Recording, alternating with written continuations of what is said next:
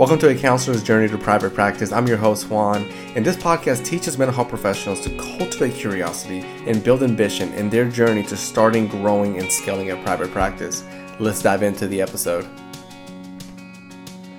Hey guys, welcome to A Counselor's Journey to Private Practice. I'm here with George Ramos, Dr. Ramos, and we're going to get into the topic of starting a private practice in home base, right? Home base is what you do, what you're known for. And then we're also going to talk a little bit about your immigration work. How you doing, George? I'm doing really well. How you doing, Juan? Thanks for having me. Yeah, thank you. Before we hopped on, you were telling me how tired you are and how you were up to like 7 a.m. So yeah. I was like, man, that's wild. Yeah, it's because my practice is only me, I tend to really put my full effort into it. But I got to do better with my sleep situation. But I'm gonna get there. That's good. Yeah, mine. I remember when I started, it was like that. And it feels like sometimes you just got to grind and hustle. And, back when I first got to graduate school, I'd be up 2, 3, 4 in the morning, like typing blogs, creating templates, just doing like all of those check boxes to make sure that it's growing. Sure. Yeah. And I think, I'm here in New York City, right? So there's a lot of competition. There's a lot of different avenues to seek. And obviously, whenever you market yourself and you get more business, that's great. But then there's more work to do behind that business. And if you're like a sole practitioner like myself, it all kind of falls on your feet. So it can be tough, but I enjoy it. Yeah. So you're in New York, and kind of give a little bit of background story. How long you been up there? How long you been practicing? So I was born and raised in New York, and I graduated from Nyack College in 2012. And once I graduated, I was pretty motivated. I actually was the first person to get my limited permit. I was the first person in my class to get my license to practice. So once those things sort of came into play, I really started to explore, well, what do I want to do with this license? And, the options weren't so great for my, lifestyle, which were working community mental health, which is not a bad thing, but, I kind of didn't really want to work for anyone else. Or the other options were to work in a private practice under someone else. But I decided I really wanted to work for myself. But, I had some barriers such as being able to get an office, pay rent on the office, pay for advertising. And it kind of really left me in a tough spot. So then, therefore, what I did was I decided, let me try in-home mental health counseling. Paid $30 on Psychology Today, printed up some literature, got some intake forms, and that was it. I was kind of off to the races for like literally $30. I was able to start my practice. That's a good way to do it. I think sometimes a lot of clinicians, and I was one of them, and you're upstate. I'm in North Carolina, so that price difference, I hear so many stories of people saying it's expensive to live up there. You got to have a good job. And I can imagine competition there because it's probably so saturated, dense area. Yeah. Yeah. All those things are true. The other thing that's really, really, the other thing you have to really remember about, particularly being in New York, that it is really saturated. The cost of living is really high. And because there are so many therapists, you have to sort of figure out for yourself what makes you different. How is George Ramos different than George Rivera, who's doing counseling right under me, right? Yeah. I think they don't really teach us in graduate school. And if you don't have an entrepreneurial tilt to yourself, you'll really struggle when you are looking to launch your practice. That's a good point you make there. They don't teach us that in graduate school. I think they do a good job. At least I felt, my experience in graduate school, currently in doctorate school, it's a good job with this is how you can be an ethical professional clinician. This is how to apply CBT or whatever, style you want to implement in your practice. But then with questions like yours, I can't afford rent, but I want to have a private practice. What do I do? You can get stuck. How did you get unstuck? How did you take that leap to say, I'm about to go into somebody's house and provide a clinical service? Well, I had a bit of an advantage where I did child welfare for 10 years before switching over to mental health counseling. So whenever you're in child welfare, right, you're going to people's homes, you don't know them, you're talking to them about very uncomfortable topics, sometimes even removing their kids, right? So in my case, I had been to every sort of home in every possible condition, talking about all these different scenarios and situations. There wasn't really much that was going to frighten me. And I also worked in Harlem in New York City, which is a beautiful area of Manhattan. But there are some of the areas are challenged relative to socioeconomics, and those those certain communities have these unique barriers to care, and that can sort of play itself out into the population. Anyway, so after I graduated, I figured that maybe I can give this a try, because I actually had done it in my internship. Mm-hmm. And I was really nervous, but the investment was so low. Just going on Psychology Today, and literally in my first, so many people, when they launch their practice, you're putting whatever thousands of dollars in, and then Yep. maybe in your first year, or maybe I don't know, first few months, you are profitable, right? Where you're actually cover your expenses, and now you've made yourself $1 or $2. In my case, I was profitable on my first visit, right? Yeah, I see that.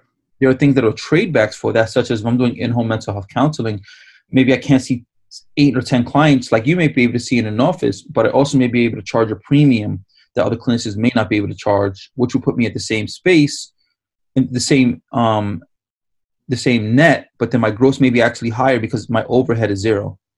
Yeah, I see that. Yeah, you're right. Because here, like I'm at the office, you can see my door. Hopefully, you Beautiful like office and beautiful door. it. It's an awesome door. Yeah, It's got it a little is. door knob.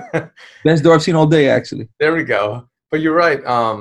I used to do intensive in-home, and I would go into people's homes, and I would always think like, okay, I'm in this house for X amount of time, then I got to drive to the next one. But if you're charging a premium, then and your expenses are low, then you can compete with the individuals in the office. And there's another tilt to that, which I think a lot of clinicians don't know. And again, they don't teach you in graduate school, which is when you start to launch your practice and you accept private insurance, if that's what you want to do, you'll have what are these things called CPT codes, where you can bill for services, right? And you have location codes like 1, 2. For in-home counseling, you can do location code 12, right? So you can get the standard fee. But there's actually another CPT code, 99341 to 99350, that's specifically for in-home work. And if you ask your provider about those codes, they may not give them to you up front, but you ask them about those codes, what you'll see sometimes is they can be 20 to 40% more. Oh, wow. But if you don't know, you won't ask, and you'll be making the same income. You won't necessarily be operating out of a loss, but you'll be taking 20 to 30% of your fee, a hit on that, right? And that could maybe be your taxes. And essentially, once you are able to adjust your fee, you'll be in a spot where you're making more than some of your colleagues after overhead and taxes, things of that nature, while doing less. Yeah, man, that's a good nugget. I had no idea about that. One of the things that when you were saying that, it stuck out to me. I do some EAP work, employment assistance program, I believe, right? And I would always just be given a rate, like here's your rate, $1, right? Yeah. And then at one point, I was like, you know what? I don't like this rate. I provide Spanish speaking services. So I just sent an email back and said, hey, this is the rate I want. They're like, yeah, okay. Yeah. So it's exactly what you're saying, advocate for yourself. And I think for you, it's probably from the personality standpoint of having a very entrepreneurial. It's very rare to have this entrepreneurial tilt while also being clinically sound. It seems like you have to have one of the other in many instances. But many people, they get into these contracts and they are given a form. It's a really large contract you have to sign. And we sort of say, okay, well, that's what it is. And for instance, when I first started doing treatment and I tried to get on insurance panels, they actually said, no, we don't need you. We're saturated in your area. And what I interpreted that to mean is like, well, you're not special. What makes you different? Yeah. And I emailed them back. I said, hey, but I do this in-home counseling thing. And they said, tell me more. And then they essentially put me on the panel, and I'm the only person that takes insurance and does in-home counseling with my immediate area. I like that. I know you didn't do this off the back, but it kind of seems like if you're all the way in graduate school, already developing that mindset of entrepreneur, clinician, who's your ideal client, where are they at, and how can you meet them while still taking into account expenses, earnings, etc. Yeah. And, the thing with counseling that I tell my students now as a professor is that we do really good work. It's really valuable work, but it doesn't require you to be a martyr. Right. And I think you still have to. I love helping people, but I love having I love paying my mortgage. I love being able to get my wife a meal. I love being able to maybe get my wife a pair of shoes and my daughter some things as well. And I think what happens is we really value our work and our training and our investment, but then sometimes we forget how to monetize that investment that we've made, and really kind of try to seek out the respect we deserve and quantify it in terms of what our fee should be. Absolutely. That's something, when you're sharing it, I struggled for years coming, really pushing away and against that mindset of you're a helper, you're a supportive person. When you look at our field, mental health or psychology in a way, it's service based. You Hmm. got individuals out there, like just throwing one out, Gandhi, right? People that gave themselves to community, but it wasn't about the cash money. It wasn't about the dollar figures. But then, you and I are parents. So we're going, I want to get my kids something, and it's Sure. developing and fostering that mindset. It's tough. Yeah. It's been tough for me. It's a journey, still is. Yeah, and whenever I have other colleagues or I tell my students, I say, look, you go to your doctor, right? Your doctor is a good fee, a good service for you. You don't leave thinking, well, maybe this would be a charitable experience, right? The doctors put a lot of time, effort, and he uses expertise or her expertise, and you want to pay them accordingly as they would like to be compensated. Same principle. Yeah. Being able to relate yourself to other professionals in the field and, saying I'm just like them, providing an equal service, a supportive service. It helps kind of calm and ease that anxiety, I think, in most professionals in our field that haven't had that maybe undergraduate uh, education on business mindset. Now, I want to just add something here, Juan, for people who are listening and maybe thinking of doing in-home work. It's great work. It's the most intimate you can have with the family. It puts almost the therapeutic alliance in a hyperbaric chamber, and it like helps fortify it much more quickly. But there are some trade-offs. The trade-offs obviously are managing privacy. Something you have to really kind of watch out for is you go to someone's house, people have drop cams, wise cams, ring doorbells. You really want to ask people how can they help you manage their privacy? And you actually may have to sort of have that in your informed consent. So you want to make sure you if you're working with your lawyer, that you have documentation and you have certain things within your practice that are relative to in-home work. And then also you're going to have a lot of different scenarios, right? You're going to go into places, they're going to be like palatial houses. You're going to other places where it's like public housing. Is there going to be a place for you to sit? Are you okay with cats? Are you okay with dogs? All these different things. So the other part is that in-home counseling, you don't really have an office in a neutral location. So you have to use your own home to do some of your work. That can be a bit stressful, Yeah. right? And a very kind of in a very sort of sneaky way, it sneaks up on you because I come home and I'm finished doing these meetings, and if I go to my spare room where I have my study at, it automatically puts me in the transference of going back to work. So you got to be somewhat disciplined there, because if not, you end up working till like 2 or 3 in the morning like me, and that's not sustainable. Yeah, I see that. Sharing those stories reminds me of the work I did in intensive in-home. What would you say to clinicians out there that are kind of saying, what, I like that idea of going into someone's home, building that, what was the term you use? Hyper? Therapeutic alliance, kind of like Yeah. Because yeah, I will relate to that. When I did intensive in-home, it did feel like that. I mean, right away you're going into someone's home environment, and it's welcoming. yeah. Um, versus what takes place in the clinical office. Takes a little bit longer, I would say, to get to that point. So our clinicians are listening and they're out there. You mentioned psychology today. What else did you do to market yourself? Whether through platforms or to the people that you serve? So yeah, psychology today was big. Applying for the immigration, applying for the insurance companies and getting on their panels was really big. Also, something I did, which many therapists don't do, I don't know why. I looked up the 3 hospitals in my area that have psychiatric emergency rooms. Yeah. And I called their social workers and I said, "Hey, my name is George. This is what I do. This is what I offer." And then I actually had to cut that off because it was just so much. And what happens is, in many hospitals, unless you're able to get a discharge plan, they can't discharge the patients, right? Insurance wants the patients discharged.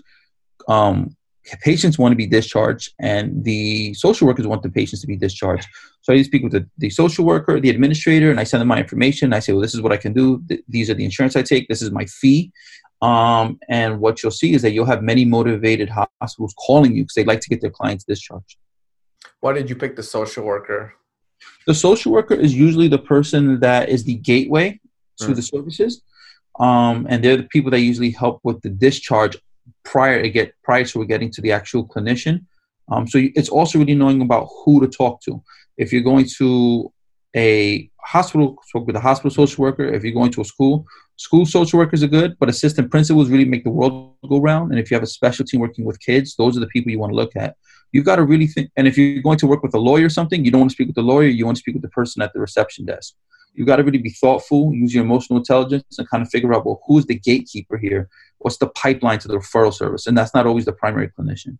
Yeah, man. I mean, you killed it. I'd love that. Listening in, I'm like, check, check, check. Mhm. It's one of the questions and, ways that so many clinicians get stuck because, you'll read things out there on how to build a practice and it'll say something as far as build relationship with referrals. And it's kind of like, well, no shit, right? Yeah. Yeah, I get I'm supposed to do that. Or build connections with people in the community. Yes, understand. But who exactly and why? And, you shared that. There's one more I wanted to share that I neglected. I can't believe it's had a big impact on me.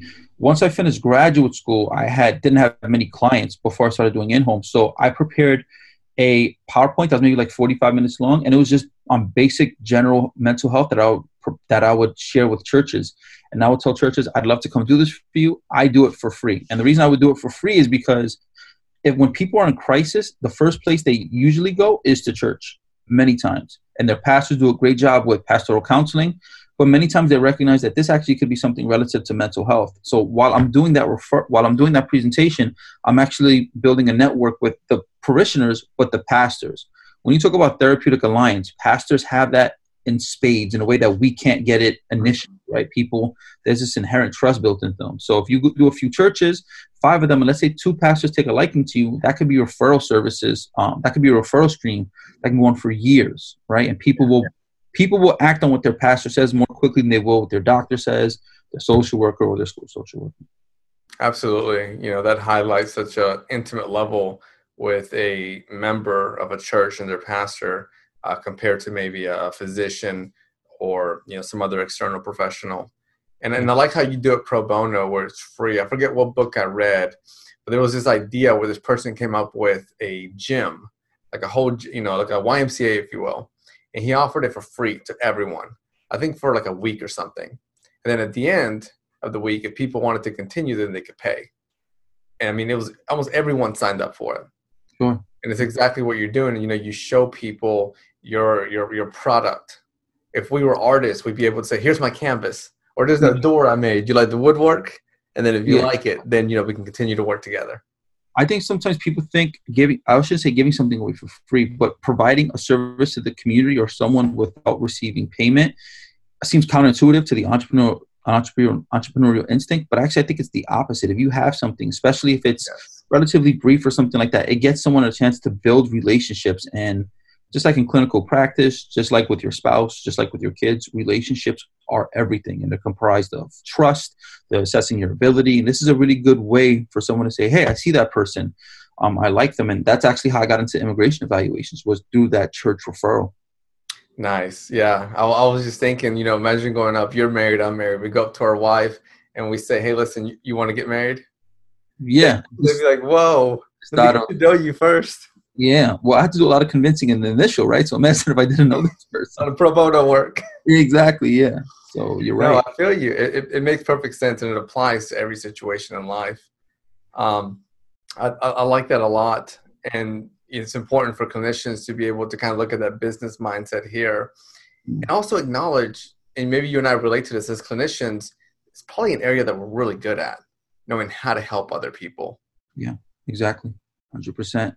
And I know people are listening to this, and I think every clinician has the capacity to have this entrepreneurial tilt to them, but not every clinician may be built out for that, right? Depending on their personality. Right. There's nothing wrong with going to work in a community mental health center, doing your great 8 to 12 hours a day, whatever that might be. That's really admirable work. We need community mental health, but there are other options for clinicians. And that's always what I preach to my students as well, which is nothing wrong with the traditional path, but there's also nothing wrong with forging your own as well. Absolutely. Yeah, I love that. I'll throw one more nugget in there. Third piece, nothing wrong with hiring out. If you're a really awesome clinician and it's like, man, I need somebody like George who's able to cultivate these relationships with referrals, being able to pay, let's say $1 for that service when you're getting $10 in return.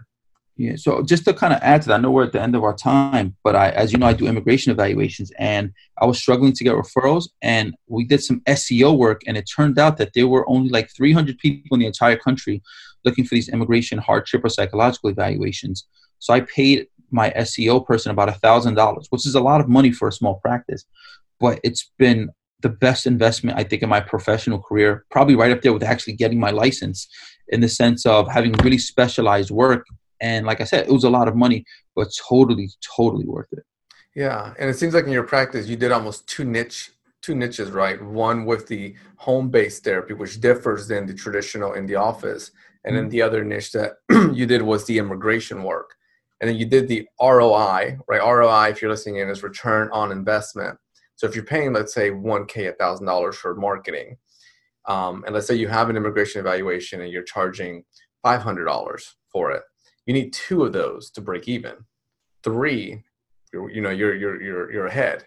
Yeah. And in my case, it's about that simple, because I don't have overhead, right? My overhead is just the gas in my car and whatever I've printed out. So when you're doing your ROI and when you're an emerging clinician and you're kind of thinking about, well, this is how much I pay essentially an hour for my office time, whatever it is, your insurance, whatever that might be. And once you get to a space where your ROI is in the black, it makes you like it takes a while and it gets complicated. But once that happens, the momentum keeps going, right? And sometimes you've got to really look at that initial investment. You've got to say, well, is this worth it? And you've got to bet on yourself. Just like when you go for a job interview, the supervisor is betting that you're going to do a good job. You got to have that same confidence for yourself. Absolutely. And when you say black, you mean like we're still not, we're in the hole. We're in debt. Well, no, when I mean like, so when you're in the red, right, you still owe. But once you get in the black, even if it's by $1, you're getting more towards the good. Okay. And it may take some time to get there, but once you're there, the momentum picks up. Yeah. I had this really awesome consultant that I worked with at a grad school, and he explained to me ROI, return on investment. And I was nervous. To pay, monies for marketing, because I didn't know. I was like, I got to pay this money for someone to hopefully come in. Yeah. And then he goes, Juan, you've been doing ROI since the minute you left high school. He's like, you got your undergraduate. That was ROI, return on investment. You had no idea getting an undergraduate degree would pay off. And the same thing for your master's and so on. Yeah. And I remember I started to smile just like this, and I was like, you're right. Yeah.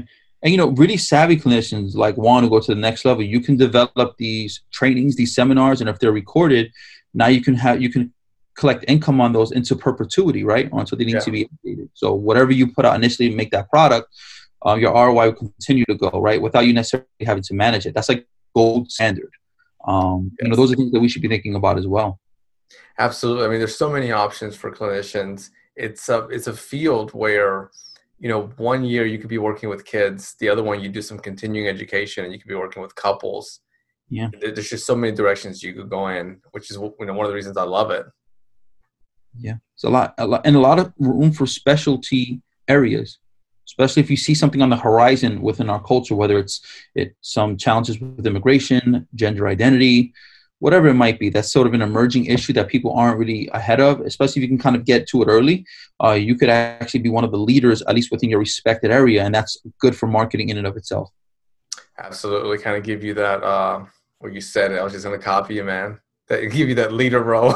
Yeah, sort of expertise, right? There we go. George, you've been amazing on here, man. Before we hop off, people listening in, clinicians, if they want to be able to contact you, how can they reach out to you? Sure. So if you like, you can look me up on LinkedIn. Just type in George James Ramos Jr. and type in like mental health after that. I'll pop up. You can go to nycimmigrationevals.com. That's my website for my immigration evaluations. And those are really the best ways to get in touch with me. I've really enjoyed spending some time with you, Juan, and I love the fact that you're doing this for our clinicians. I hope it makes our field more appreciated. Yeah, I appreciate that, man. Thank you. It's been an honor, to communicate with you, to share space with you. Hopefully people are able to, reach out and get things rolling. Thank you, Juan. I appreciate that. In your journey of private practice, I want to thank you for listening to the podcast. Please leave an awesome review and share this podcast with any counselor you think is working towards starting, growing, and scaling a counseling practice. Let's grow together in our journey. I'll see you in the next episode.